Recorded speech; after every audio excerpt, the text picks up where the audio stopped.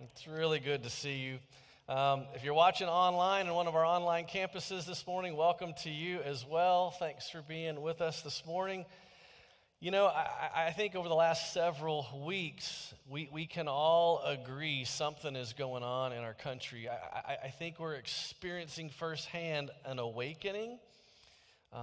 Like Neo in the Matrix, we are unplugging from a self-absorbed reality, a reality that says to many of us, you know, life is fair for everybody. A reality that says to many of us, prejudice is really a thing in the past. A reality to many of us that proclaims everyone gets equal treatment. But I think we're finally waking up to that's not a reality for a whole host of people. I want to share with you a journey that I've been on and how Jesus has prodded me, how the Holy Spirit has pressed me. And maybe my journey will register with you. Maybe my journey won't connect with you at all, but I want to ask you for a favor. Would you just offer me some love and some grace and maybe just a humble spirit of openness? There will be points in this sermon where you may think I've gone too far. There may be some points in this sermon where you think I may not have gone far enough. There will be points in this sermon where you're going to feel some things. Maybe you're going to feel anxious or broken. Maybe you're going to feel frustrated. Maybe you're going to feel tense. Don't run away from those emotions. Don't block them. Don't stuff them. Sit in those emotions with me for a few minutes. I'm asking you to walk with me through my journey. And then to ask the Lord, Father, is there anything in that journey for me? I think 2 weeks ago, this country was really focused on injustice and oppression. And I think as a country, there was this moment where I think we all saw it, and we all felt something, and we all wanted to come together and do something. And the enemy is so stinking sneaky, and I think he saw that. And I think now, in the last 3 or 4 days, there have been these sideline fires that have popped up to distract us from what we all saw. On the sideline, you see crazy distractions. Look over here. Look at the looters. Oh, look at that. Look over here. Oh, the defund the police people. Look at that. Oh, look over here, the Confederate monuments are being taken down. Oh, look over here, anarchists take over Seattle. And don't be bedazzled. Don't get distracted on these sideline issues when there is this core issue that so many of us have finally started to see with oppression and injustice. So I want to focus us back on that issue. As you study an experience, right, you can't fully know an experience unless it's yours, right? I mean, you can read about it, you can study it, you can write articles about it, but if it's not your experience, if it's not something that you lived, you can't fully understand it. I can read about what happens in pregnancy. I can talk to lots of women who've been pregnant. I can wear a 20-pound weight around my belly and walk around the house for 2 weeks. But I will never know. We'll never fully understand what it feels like to be pregnant. So I'm not going to stand up here today and pretend to know I have any idea what the Black experience is about. But I do know the last several weeks have moved me and have opened my eyes to a lot of things. I am moved as a follower of Jesus to embrace oneness. I am moved by the words of the Apostle Paul. We weep with those who weep. And what I'm learning is that I can't weep until I learn. And so I want to share with you some of the things that I've learned.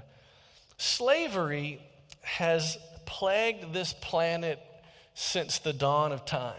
Many cultures throughout the world have embraced this idea of buying and selling other human beings. In the ancient world, you became a slave in one of two ways. One, you were the loser in a war. Did you know this? You know, the Babylonians would pull up, the Egyptians would pull up, the Assyrians would pull up, and they would fight you. And if you lost, you were either killed or you were enslaved. Didn't matter what the color of your skin was, didn't matter if you were tall or short, skinny or plump. If you lost, you became their slave. The other thing that made you a slave is if you were a different religion. This is kind of interesting. Yeah, the Christians would fight the Muslims would fight the Hindus. And again, if you were a different religion, they would enslave you. Now, if you study world history, when the Germans fought the English, when the French fought the Germans, they could kill one another, they could torture one another, but they would never enslave one another. Did you know that? They would never enslave one another. Why? Because they shared the same faith. It's really weird. Kill them, torture them, but no, we can't enslave them because we share the same faith. When the first slaves arrived in the New World in 1619, the Europeans changed the game. You are now enslaved for one reason and one reason alone: your skin was black. That's why you were enslaved. And for 250 years in America, black men, black women, black children were forced to live in slavery. Slave markets were common in America. Most, every single week. Think about it. I mean, you go to the grocery probably every single week. Every single week you could go to the town square and you could buy another human being. Black men were bought to do hard manual labor. Black women were bought in order to reproduce. They were, because buying a slave was very expensive.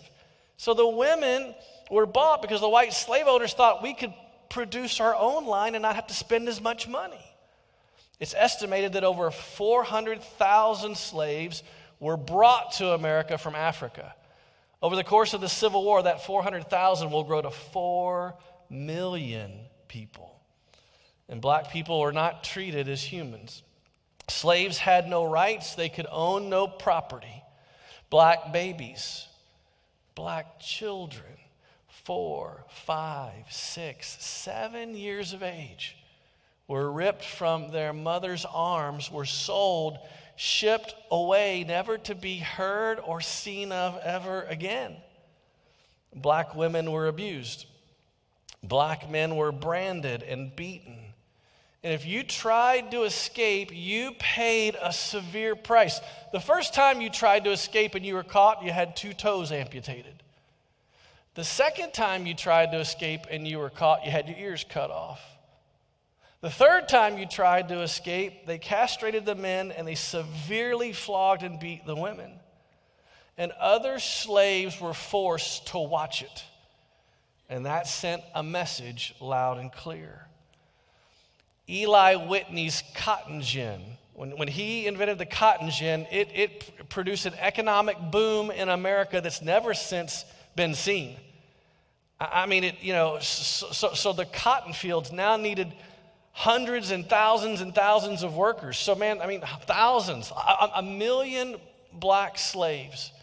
It was the largest forced migration in American history. We're chained, we're marched 100 miles into the deep South to work those fields. Now, during all of this, there were some whites in the North who despised slavery and who spoke out against it. There were some whites in the South who spoke for slavery. Now, can you fathom that? Especially being a white Christian, can you fathom defending slavery, saying it's our godly right, it's the noble thing to do for godly people to enslave other folks?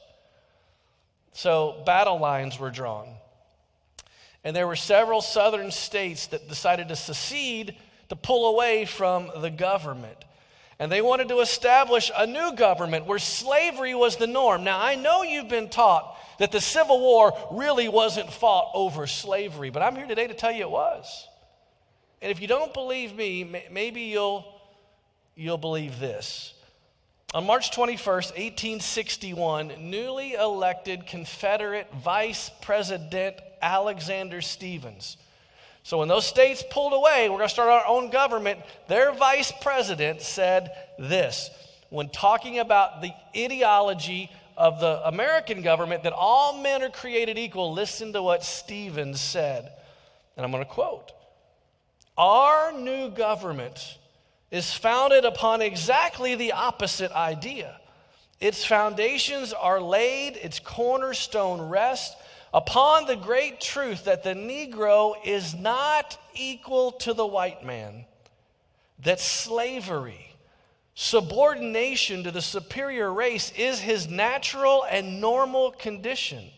This, our new government, is the first in the history of the world based upon this great physical, philosophical, and moral truth." That is so hard to even read. And if anybody thinks that a monument built to that guy is legit, do you believe that we should have a monument of Hitler anywhere? This guy was racist to the bone. And I'm learning that there were some white voices in the North that spoke out against slavery. There were some white voices in the South that spoke for slavery, but the vast majority of evangelical white Christians remained silent, didn't say a word. The Civil War will last 4 years. It'll take over 620,000 lives. But the North will be victorious, and Abraham Lincoln issues the Emancipation Proclamation, ending slavery, giving slaves their freedom. Now, black men and women are free, but the question becomes, where will they go? And how will they live? So Lincoln sends his Secretary of War, a guy named Edwin Stanton, down to Savannah, Georgia, to meet with General Sherman to figure out, what are we going to do? And these two guys sat down and began to listen to the black pastors in Savannah, Georgia. And they said, what do the slaves need? What do black Americans need in order to live free? And those 20 black pastors said, we need land. We can take care of ourselves if just given the opportunity. And so a plan is concocted, and Sherman and Stanton send this to Lincoln, and Lincoln signs off on it. So on January 16th, 1865, General Sherman issues what is known as Special Field Order Number 15. And Special Field Order Number 15 is going to take 400,000 acres of confiscated Confederate land, a strip of coastline going from Savannah, Georgia, or from Charleston, South Carolina, all the way down the coast to like Florida. And that was all former plantation owner lands that have now been abandoned and burned. And they're going to give those 400,000 acres, redistribute it, and give it to free black slaves. Every black family will be given 40 acres of land and a mule. And again, this land is land of the former plantation owners, right? Land that was built on the backs of slaves that never received a penny. So these 40 acres and a mule would be kind of like trying to balance the moral ledger and allow free black slaves to take care of themselves. Now let me stop right there. Did you know that? Did you know that was the plan? Did you know that was the promise? I never knew that. Well, you don't know it because it never happened. Do you know why it never happened? Because 90 days later, what happens? Abraham Lincoln is what? Assassinated. He's killed 90 days after that order is given. And who becomes president? Well, Vice President Andrew Johnson becomes president. And I'm just telling you, President Johnson was the most racist president this country has ever known. And if you don't believe me, believe his own words. Listen to what President Johnson said when he took office. This is a country for white men. And by God, as long as I'm president, it will be governed for white men. In an annual message to Congress in December of 1867, President Johnson said that black slaves, and I quote, show less capacity for government than any other race of people. No independent government of any form has been successful in their hands. On the contrary, whenever they have been left to their own devices, they've shown a constant tendency to relapse into barbarism. So President Johnson cancels, goes back, stops, overrides Special Field Order number 15, and he takes those 400,000 acres of land that has been promised, that has been given to the free black slaves, and he turns it back over to who? The white plantation owners. And the vast majority of white Christians, once again, what? Remained silent. Can you imagine what this country may look like if that promise had been kept? If those free black slaves would have been given what was promised. You can't produce wealth in this country unless you have your own possessions.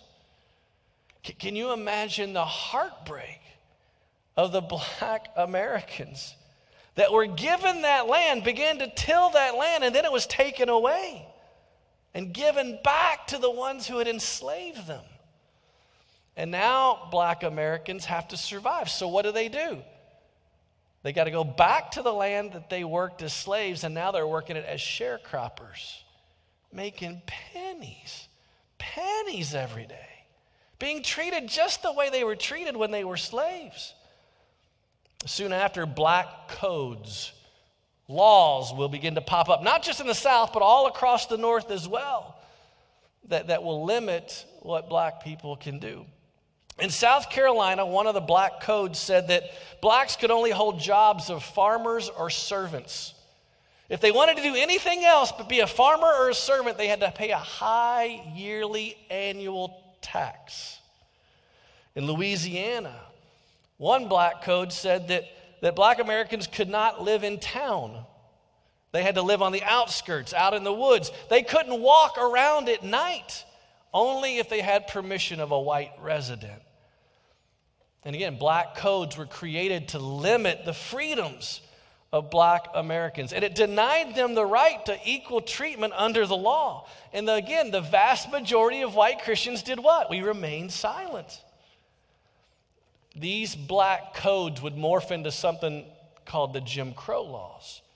Do you know this name, Jim Crow? Do you know this name? Jim Crow was a fictional character created by a white actor called Thomas Rice. Rice would take burnt cork and blacken his arms and blacken his face, and the Jim Crow character was a mockery of black Americans. And he went around doing this, and it amused thousands of white people. The character, Jim Crow, the character was lazy, ignorant, childish, totally dependent on others to help him. But listen to me, blackface was designed to dehumanize and ridicule another race of people. And this is why blackface is totally inappropriate today. The Jim Crow character, the actor who did it, had a very short shelf life. But the name Jim Crow would stick around for a lot longer. The name attached itself to an ideology, and the black codes became known as the Jim Crow laws. And from 1877 until 1965, 2 years before I was born, Jim Crow laws permeated this country.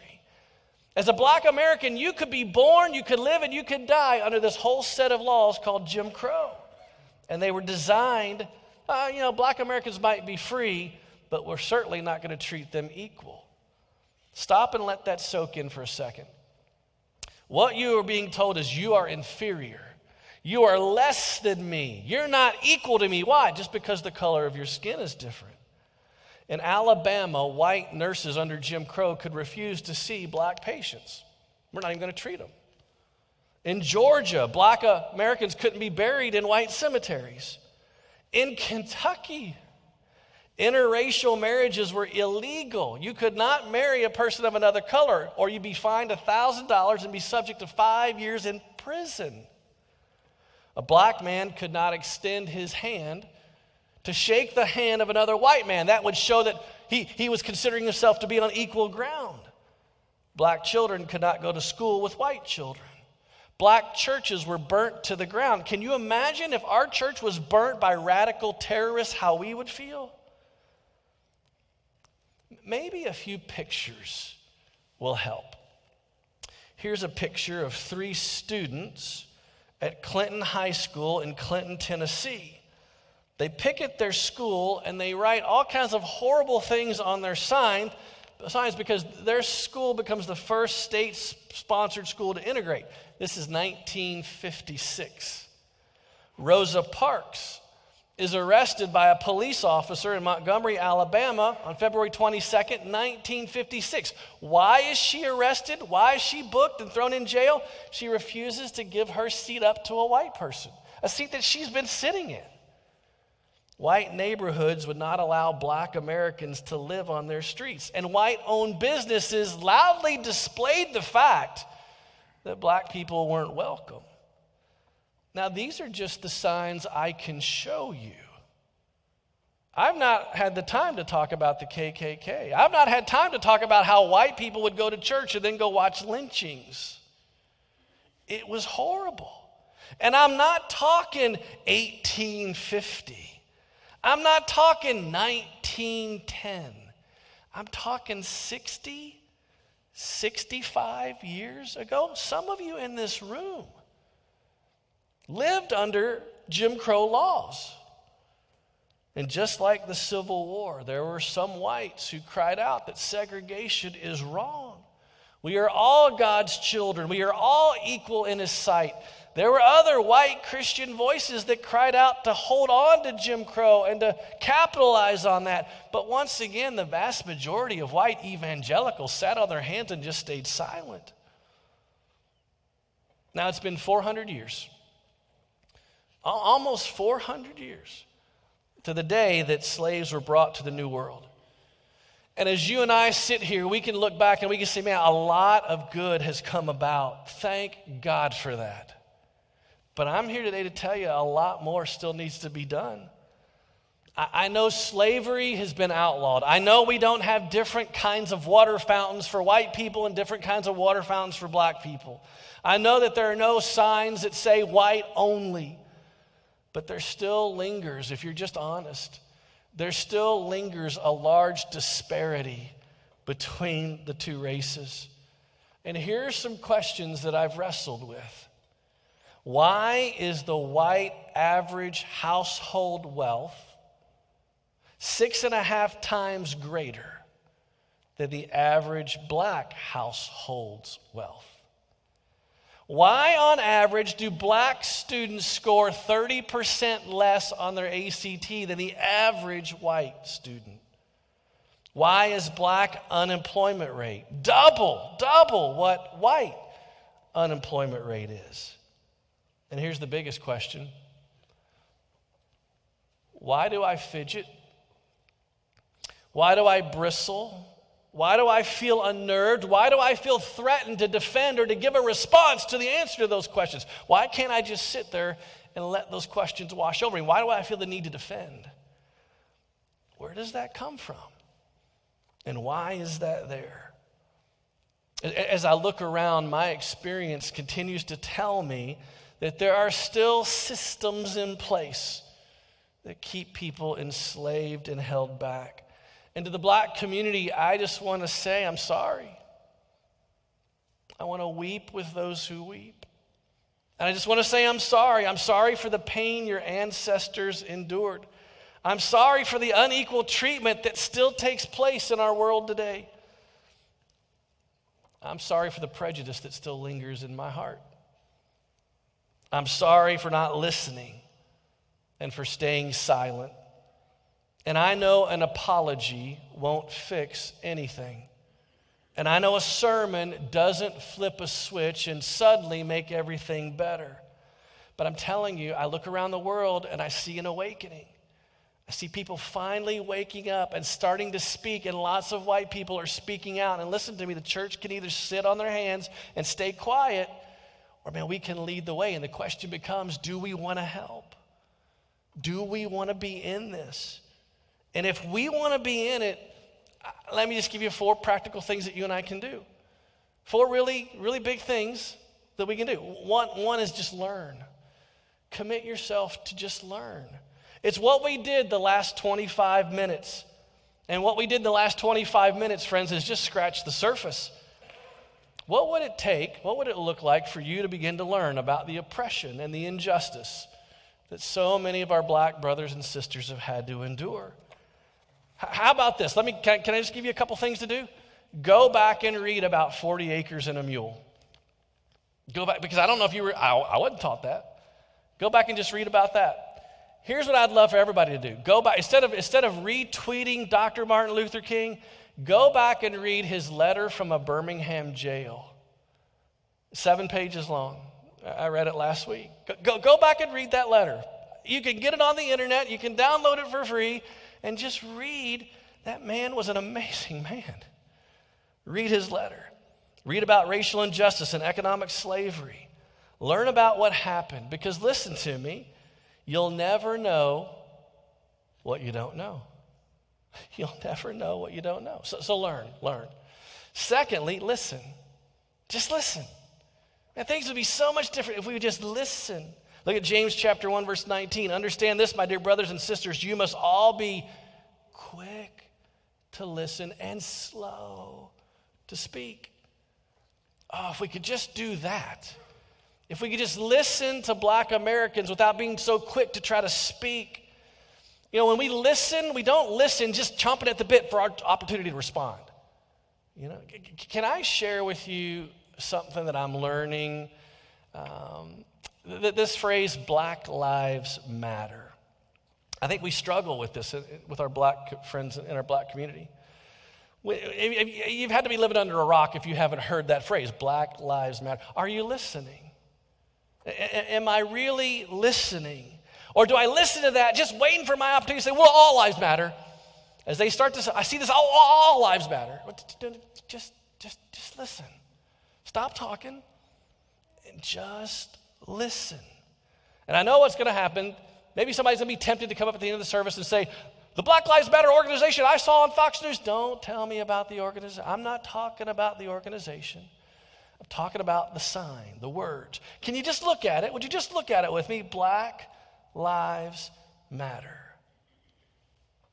Just listen. If one of my girls came to me, Emma or Krista, one of my daughters, Laura, my wife, if they came to me and they said, we feel like you are ignoring us. We feel like you are oblivious to our life and to our needs. And if we're just kind of wondering if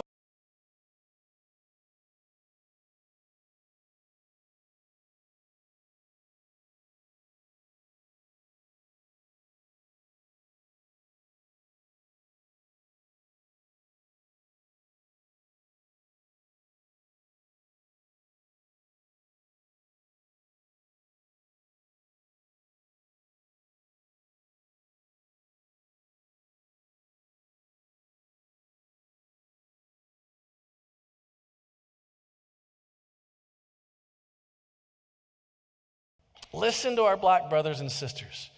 And when we see signs and we hear them say, Black Lives Matter, our response ought to be, yes, they do. And your black life matters. Matters to God and it matters to me. So listen to their stories.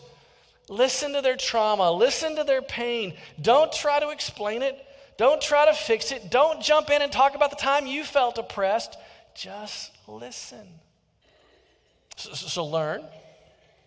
Listen. Real quick, lament. When was the last time you lamented? It's such a weird word, lament. In the Bible, it's a very common concept. There are a couple of psalms in the Bible that are psalms of lament. There's a whole book in the Bible called Lamentations. A lament is not some type of little frustration or some type of little complaint. A lament was a deep expression of sorrow, a deep cry of pain. We lament the broken things in our world. Look at Lamentations chapter 1, verse 4. Here's an example Listen to what Jeremiah says. The roads to Jerusalem are mourning. Crowds no longer come to celebrate the festivals. The city gates are silent. Her priests groan. Her young men cry. How bitter is her fate. Can you just feel the despair of Jeremiah as he looks and sees the destruction of his city and the carnage, and he cries out in pain to God. A lamenting prayer, we've not been taught how to pray in a lamenting way. Lamenting prayer is not polite. It's not politically correct. It questions, it cries out, it mourns, it grieves, it falls on the deep realization that only God can save, only God can fix. On this journey I'm on, I've had to stop and ask myself, when's the last time I lamented? When's the last time I lamented over oppression? When's the last time I truly lamented over injustice? When have I lamented over poverty? When have I lamented over addiction?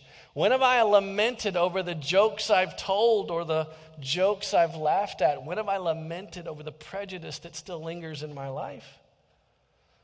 Friends, if we're going to fix this, we've got to learn to listen. We've got to learn. We've got to lament. And then the last thing is just lift. There are several things, other things we can do to kick back against racism, but it's going to take, they're dangerous things. Racism and intolerance and oppression and injustice don't go away safely. You got to get dangerous to do it. And there are several dangerous things that we need to do. First thing is we need to start praying dangerous prayers. Sometimes our prayers are so safe, and we got to learn to pray in a more dangerous fashion. You want to know this would be a great sermon series at some point, dangerous prayers, because all throughout the Bible there are some dangerous prayers. Let me give you a dangerous prayer in the Scripture. Look at Psalm 139:23. Here's a dangerous prayer. Search me, O God, and know my heart. Test me. Know my anxious thoughts. See if there's any offensive way in me and lead me in the way everlasting. Boy, you talk about dangerous. That's a dangerous prayer to pray. For me to pray, God, search my heart. See what only you can see. Search every nook and cranny and crevice. God, if there's any injustice, if there's any racism, if there's any prejudice in my life, as much as I try to hide it or gloss over it, God, you dig it up and you put it in my face and you show it to me. And just because I don't use the N-word, and just because I post black squares on my Facebook page doesn't mean I don't struggle with tinges of prejudice and racism. So let's pray dangerously. God, search me. Search every corner, open every cabinet, look behind every door. And if you see any injustice, you see any racism in me, you see any prejudice that lingers in my life, dig it up and make me repent and let me get rid of it. So pray up, pray dangerously. How about this? How about speak up? Look at Proverbs 31:8.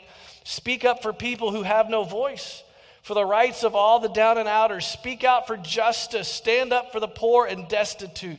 Friends, you and I can use our voices. We can speak to our children. We can speak to our black friends and neighbors and coworkers and just say, I'm trying to learn. Let me ask you a question. How does this work? Help me understand. So speak. Here's another dangerous thing to do. Step up. When you see injustice, when you see oppression, don't look down. Don't twiddle your thumbs. Speak up. This is happening today. Remember when in our city, it's happened on numerous occasions. That white officer downtown who got caught up with all those protesters, and without saying a word, there were several African-American men who joined arms and linked and created this human fence in order to protect him. They didn't know each other. They didn't have this plan. They just saw injustice and oppression going on, and they said, we've got to step up. I read last week, there was a construction crew who was going in to use the restroom somewhere. And all the men got to go in, the white men got to go and use the restroom, but there was a black female who was stopped, and they told her, you can't use the restroom.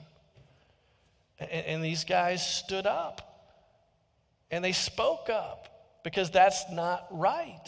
So speak up, step up. And then the other thing I think we can do is friend up. Friend up. This will not change until we begin to build relationships. Do you know what we need as a church? You know what we need to do as a church? You know what I'm going to ask you to pray with me for as a church? We need to find another church in our town that doesn't share our ethnicity, and we need to start getting together.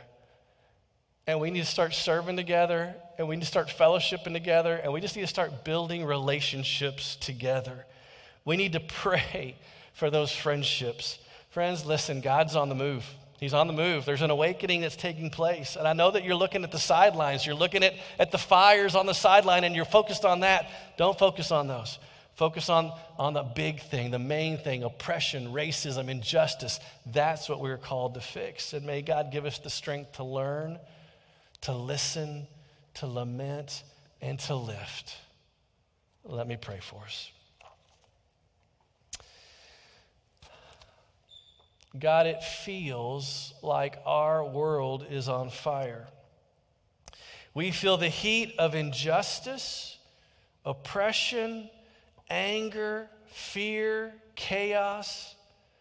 We are choked by the smoke of gunfire, cars running over people, so much violence, so much hate, so much pain. We lift our eyes to the mountain and we cry out, where does my help come from? It comes from you. Lord, we repent. We have thought too long that our help comes from the government, that our help comes from worldly systems, that our help comes from our own human achievement. And what we've discovered is all of those are sinking sand. Our help can only come from you. You alone heal the heart. You alone change the mind. You alone bring justice. You alone set free. So Lord, help us. Help us to confront and to confess prejudice. Help us to grieve over a history of racism and prejudice. Help us to hold accountable those who abuse power. Help us to repent and turn from our wickedness. God, rouse us from our slumber. Help us to defend and to speak up for those in need. Help us to learn, to listen, to lament, and to lift. So come, you are our only hope. Come and save. Come and give us life more free, life more abundant, life more equal. God, come. In Jesus' name we pray. Amen.